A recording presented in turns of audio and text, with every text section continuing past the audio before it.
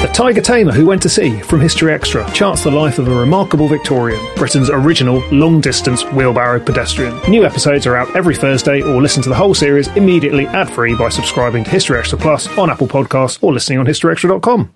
The American Bar Association provides access to career-changing and life-changing opportunities. Invest in your growth, deepen your knowledge, and join us in our pursuit of making a positive impact for all. The American Bar Association.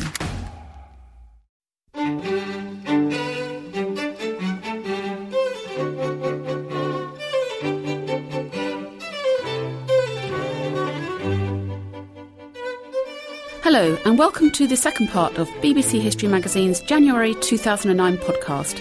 I'm Sue Wingrove, and I'm the acting editor of the magazine. And I'm Rob Attar, section editor. Coming up in this podcast... O would some power the gift he gie us, to see ourselves as others see us. Yes, it's Burns Night on 25th of January, when folks north of the border celebrate the life and work of Poet Robert Burns, who was born on 25th of January in 1759. That was Professor Robert Crawford giving us a taste of the poetry of Robert Burns. Later on, he'll be talking to our editor David Musgrove about Scotland's bard, who was born 250 years ago this month. He really was a universal figure, and he excelled both in the contemplative and active spheres of life. And that was Richard Sargentson, who'll be talking to Rob Attar about the Elizabethan courtier and polymath Francis Bacon, one of Britain's most famous intellectuals. We'll hear more on those topics in a moment, and of course they are explored in the January 2009 issue of BBC History Magazine, which is on sale now. So Rob, what else can we look forward to in the magazine this month? OK Sue, we have Darwin on the cover this month, as 2009 is the bicentenary of the birth of the scientist who was famous for his ideas on evolution. We ask if his ideas really did cause a rift between church and science. And we also take a look at a notorious Victorian slum called the Old Nickel, examine a painting of the Last Judgment, and hear why medieval people weren't necessarily as devout as you might imagine. We also look at the Battle of Corunna in 1809, a crucial victory for Britain against Napoleon in the Peninsular War. You can find out more about all these features in the January 2009 issue of BBC History Magazine, which is on sale now with a portrait of Darwin on the cover. And if you'd like to get a magazine delivered through the post each month, you might like to take advantage of our superb subscription offer. UK listeners who subscribe to BBC History Magazine will receive a fantastic 30% discount off the shop price. This offer closes on the 27th of February 2009. For more details, go to www.subscribeonline.co.uk/history magazine or call us on 0844 844 0250, quoting the code POD0109 to ensure that you don't miss out on this great offer. If you're listening to the podcast outside the UK, then you can get the magazine sent to you anywhere in the world. Just call +44 844 844 0250 for details. And now for our first interview. Burns Night on 25th of January is an institution of Scottish life. It's a night to celebrate the life and works of the national bard, with haggis, neeps, tatties, and of course the odd dram or two.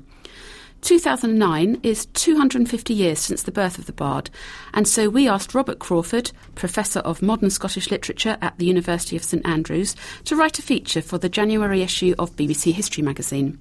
He also spoke to our editor Dave Musgrove about the democratic nature of Robbie Burns's poetry. OK, so Professor Crawford, you're an expert on Robert Burns. We're coming up to Burns Night, of course. Could you perhaps just give me a little character sketch of who Burns was? He was a tremendously lively, intelligent man, born in Ayrshire in 1759 into a relatively poor family. He had no vote, he had very little formal schooling, but he read voraciously. By voraciously, I mean, for instance, that he'd read a major work of philosophy published in the year of his birth. He read Adam Smith's Theory of Moral Sentiments. Not many people could claim to have read a major work of philosophy read in the year of their birth. I certainly couldn't. Was he hindered by his upbringing, or did that make the man? No, I don't think so. I think in many ways he was helped by it, because he grew up in a sense, bicultural. He grew up in Ayrshire in the west of Scotland, living on farms and near a village that was very much a crossroads in several senses. It was a crossroads in terms of language, because both Scots and the English tongue were spoken there and were read there. It was also a crossroads in terms of people coming from the south and from the west coast of Scotland on their way to Edinburgh, passing backwards and forwards. And he met a wide range of people from different classes as well. He became a Freemason, which is something I've always considered a bit dodgy. But in many ways, the ideals of brotherhood that the Masons proclaimed and tried to live up to meant that Burns could mix with local nobility as well as pals from the farm. He wasn't alone there as a writer either. He had one or two friends who were very keen on writers, including one close friend who also published a book of poems with the same publisher as Burns published his first book with in 1786. Okay. So was he part of a particular writing tradition at the time, or does he sort of stand on his own in that sense? The little schooling he had emphasised formal English correctness. They read Alexander Pope, for instance, and Burns loved Pope because Pope was so clever and witty, and Burns tended to gravitate towards witty people. But as he grew older, he also came to value more and more something he'd known from earliest childhood, ever since he was a baby, really. That is the inheritance of Scottish popular song and of ballads. And he began to read earlier Scots language poets like Alan Ramsay, an early 18th century Scottish poet, and then Robert Ferguson. And Robert Ferguson really ignited, in many ways, Burns's passion for writing in the Scots language. Like Ferguson, Burns wrote in English and he wrote in Scots and in mixtures of the two. He called Ferguson his elder brother in the Muse, but he was also haunted by Ferguson's example, because Ferguson had gone mad and had died at the age of 24, and Burns, who probably suffered from depression, was very frightened of ruin. He seems to have had constant forebodings that things would go really badly wrong for him. You know, the best laid schemes of mice and men, gang after gley. He knew that was going to happen to him, and it did. He died at the age of 37. So, do you say gan after gley? Gang aft a gley. Don't go in the right direction, often go wrong. All right, I see. Very good. Okay, so in the feature that you've written for the magazine, you've talking about Burns as a sort of a figure of democracy, or proto-democracy, early democracy. What do you mean by that? Well, he came from a society where about 2% of the population had the vote. And democracy, especially in the 1790s, in the last decade of Burns's life, was really quite a dirty word in Britain. This was just after the French Revolution. The Terror in France had brought into the English language the word terrorist, and democracy was associated with that campaigning for liberty, for equality, and for fraternity in revolutionary France. So if you were a Democrat, you were often considered rather dangerous. Burns never uses the noun democracy in his verse, but in terms of tone and tenor, the way he'll speak to a prince or a louse or a mouse or a pal of his, there's something, I think, quite warmly democratic about his tone of address in his poetry. So I think it's a matter of tone and temperament in the poems that makes him, I would argue, the master poet of modern democracy. He's very different from Shakespeare, who's a wonderful poet and a poet Burns loved, but who tends to be preoccupied with monarchy, for instance. Burns writes instead of what he calls the royalty of man, and he uses that phrase in an admittedly not terribly good poem, an ode for General Washington's birthday. George Washington was one of his heroes. I think he was really on the side of the American rebels in the American Revolution, not on the side of the king. And that's quite interesting, isn't it, the American angle, because where he was when he was, there was a threat from America that was, coming to Scotland. So there was a threat of physical violence, wasn't there, even? Yes. Where Burns came from, just near the town of Ayr, a lot of people round about had made quite a bit of money from tobacco and from sugar and from other trades that relied on the slave trade. And Burns almost went to Jamaica and would have worked on a slave plantation, which is quite disturbing for someone that maybe a bard of democracy. But Burns was very well aware of what was going on during the American War, as they called it, what we call the American Revolution. John Paul Jones, a famous American naval commander who was born in Scotland, was sailing across and menacing ships off the Scottish coast. There was a small naval engagement that took place off the coast of Ayrshire. Local wealthy people were moving their furniture inland in case John Paul Jones or other American privateers landed and despoiled the area. So Burns was conscious that his community was under threat and was suffering as a result of this war. One of his close friends was captured by an American privateer and set down bereft of everything in Ireland. Burns was well aware of that, and yet he seems to have sided with the Americans. I think it's this enthusiasm for democracy that leads him to do that. The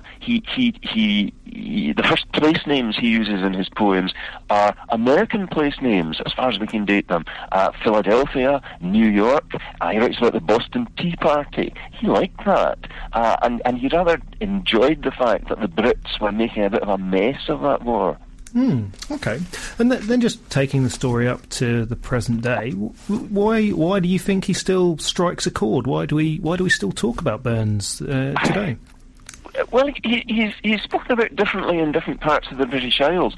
In Scotland, school children will learn Burns. Everyone will study Burns at school. But that wouldn't be the case, I think, in Wales or in England. No, indeed.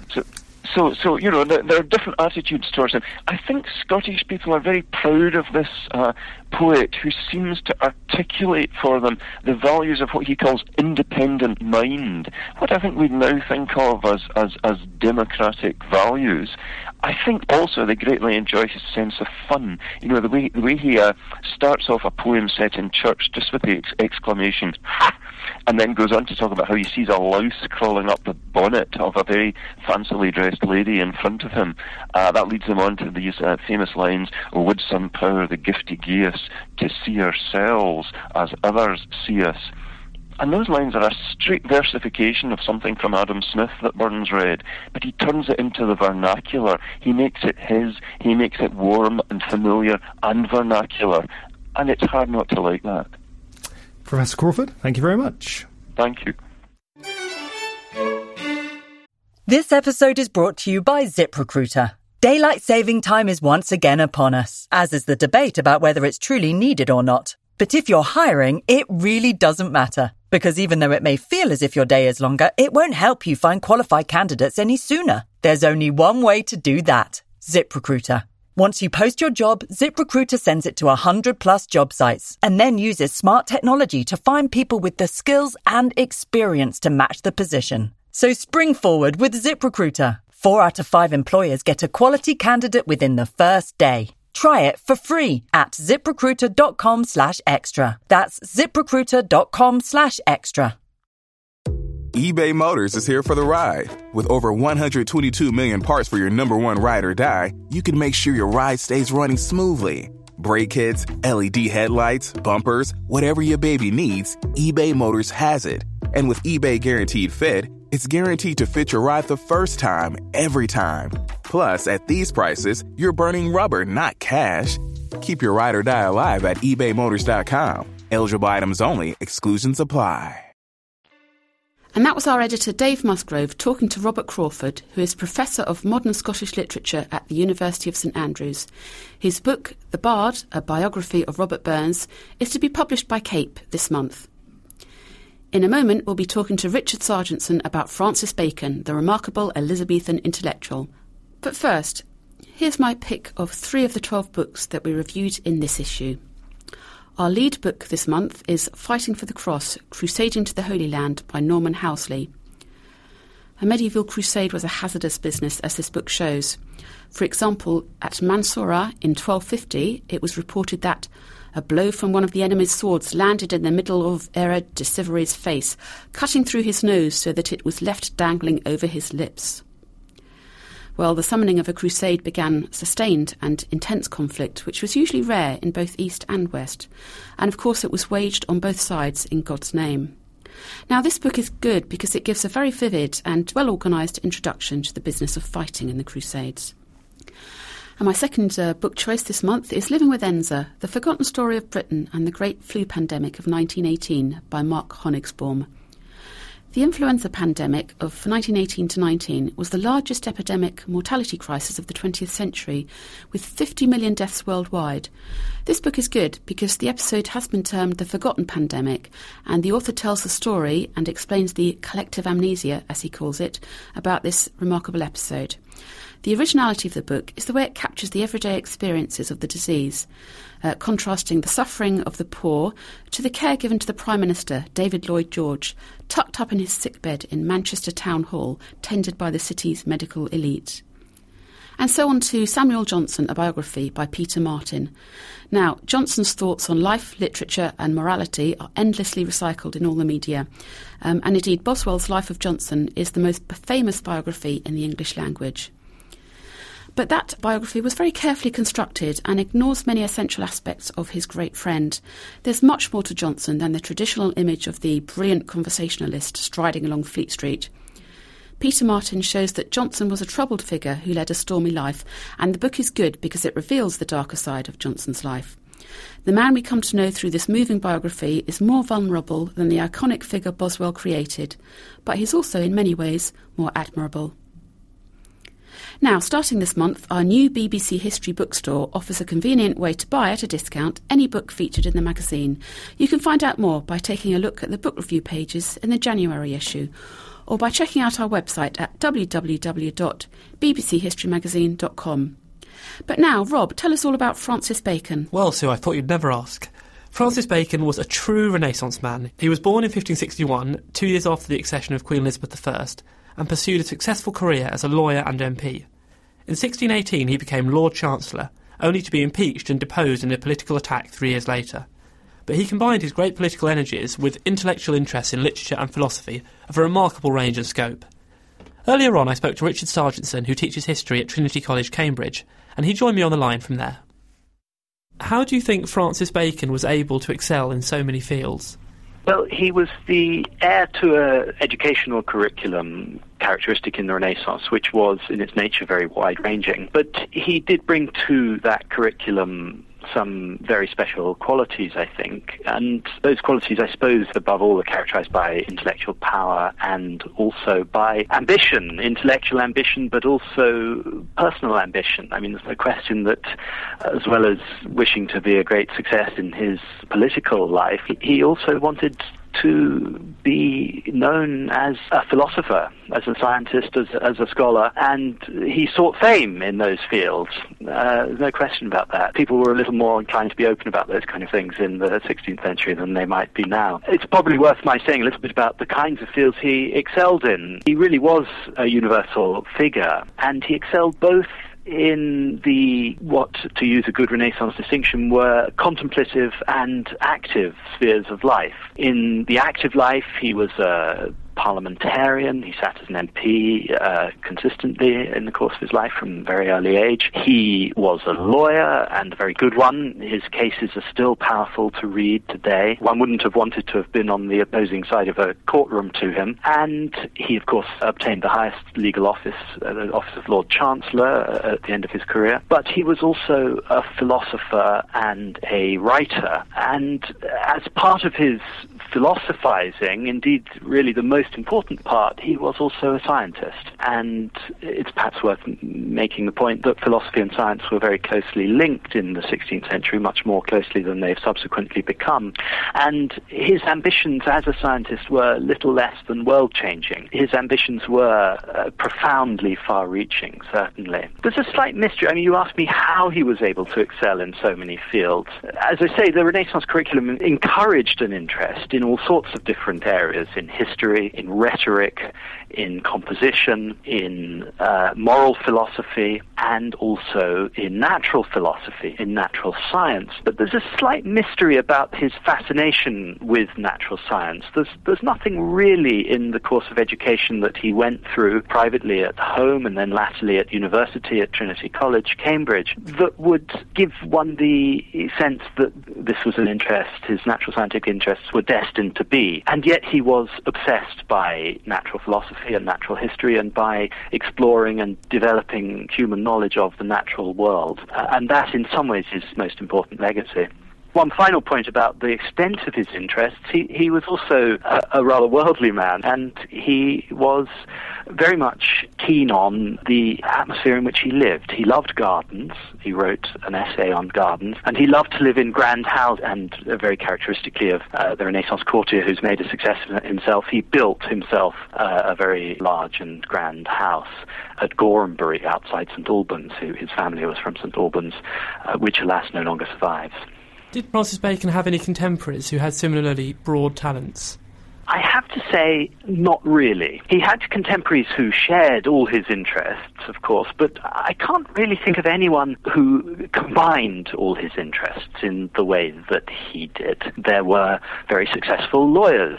His contemporary Edward Coke is still seen as a kind of founding father of the English common law tradition. Coke was his contemporary, by the way, but they didn't get on at all and often competed for the same legal offices, and in the end, in fact, Coke was instrumental in helping bring Bacon down. So Coke made it as a lawyer and is famous in some circles still as a lawyer, as Bacon is still known as a lawyer. One might also think of a figure like Walter Raleigh, the explorer. Bacon wasn't quite such a man of action as Raleigh. He never sought gold mines in America in the way that Raleigh did. But Raleigh shared with Bacon fascination with history and wrote a famous history of the world, for instance. Perhaps a little like Bacon, Raleigh came to a bad end. He was condemned to death, essentially, for setting out under false pretenses to look for a gold mine in Central America. And in fact, Bacon was the chief judge on the panel that sentenced Raleigh to death. A slightly melancholy conclusion to that story. And again, there were contemporaries of Bacon who were philosophers, mathematicians, and scientists. One might think of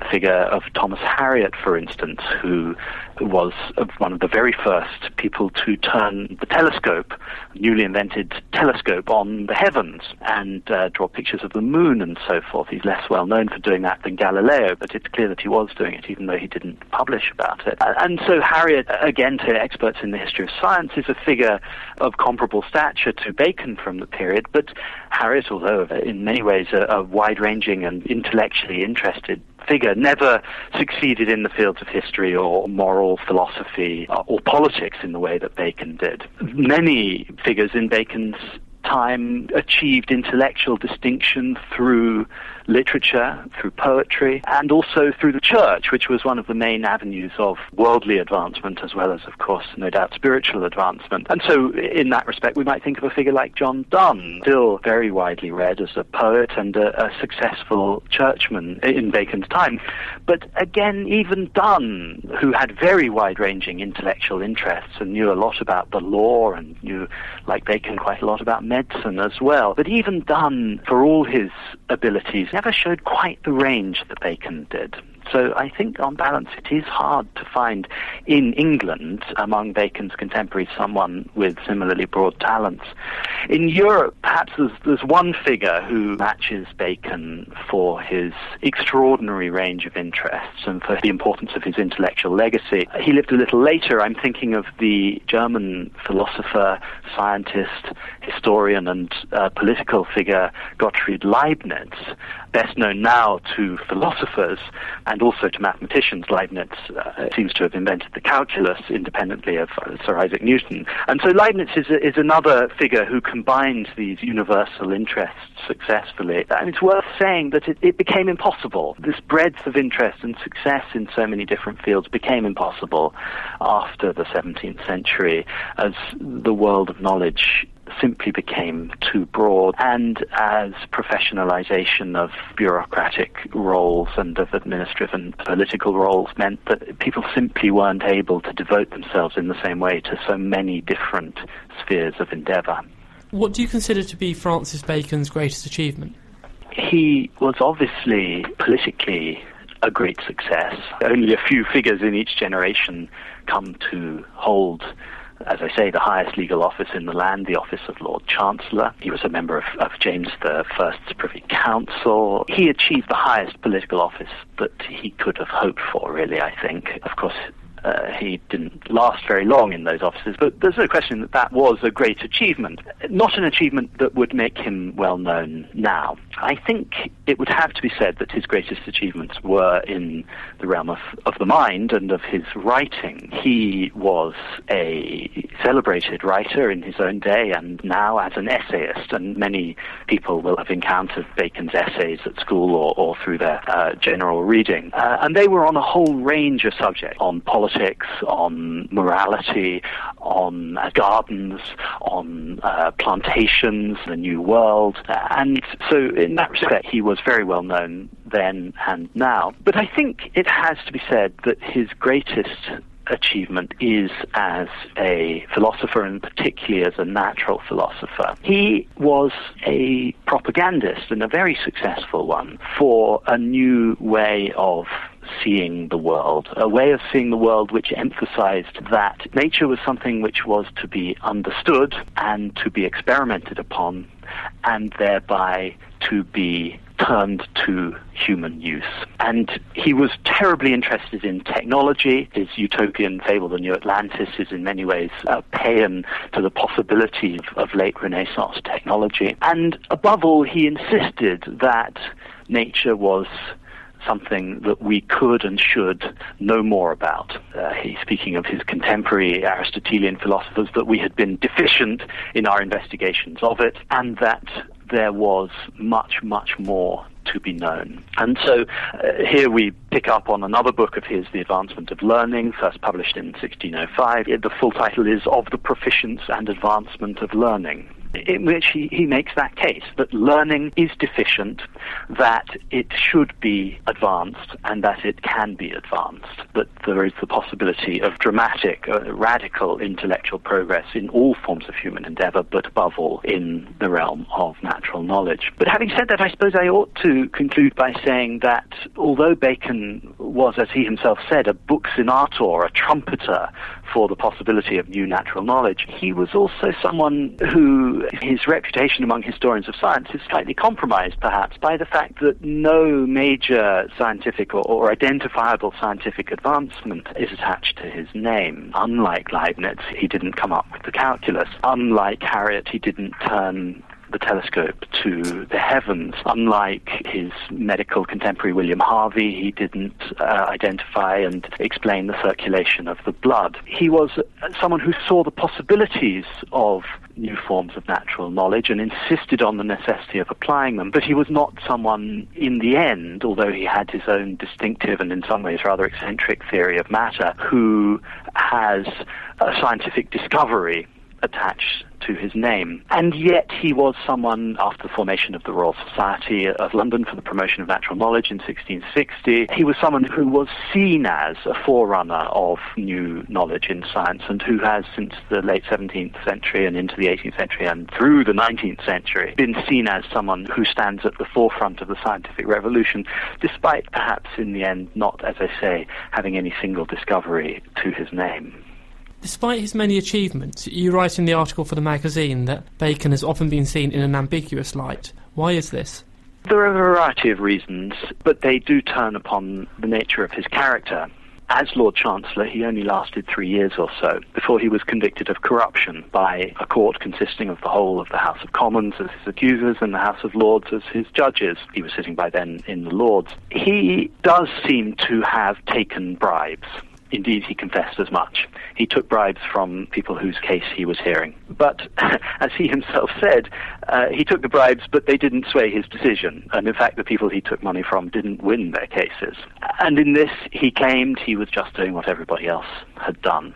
But it was certainly a cause for his removal from high office. In fact, though, he does seem to have been the victim of conspiracy in a sense. Well, conspiracy is perhaps too strong, but he was not the principal target of his accusers in Parliament, who were really after his patron, the Duke of Buckingham. But his political career ended in failure. It ended in impeachment for corruption, and although he still sought thereafter to get back into royal favour and regain some sort of political authority, he never succeeded it. A little earlier in his career as well, he had been associated with the prosecution of a man he had been very close to, the Earl of Essex. Essex, a major figure in late Elizabethan politics, was someone who was at the heart of the uncertainty over the succession to Queen Elizabeth. Elizabeth is rather old by the beginning of the 17th century, and it's not clear who's going to succeed her, and this led to a situation of great political uncertainty. And one of the people who gets caught up in this is Bacon's early patron, the Earl of Essex,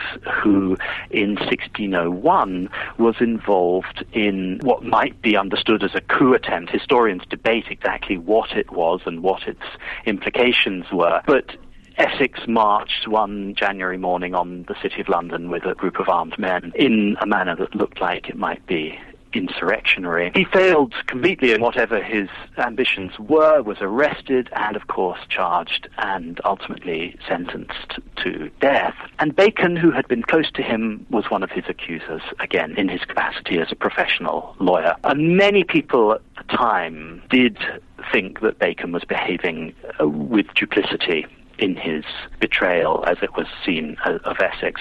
And this is very clear, I think, from the fact that Bacon himself writes an exculpation of himself and his actions in the affair of Essex. Bacon was also a serial debtor. He never paid his debts. He died leaving £7,000 in cash, but owing £21,000 in debt. He lived beyond his means. He was a grand figure. He liked luxury. He liked to present himself to the world in a grand manner. And again, many contemporaries resented him, I think, for these worldly ambitions. What would you see as Bacon's major flaws?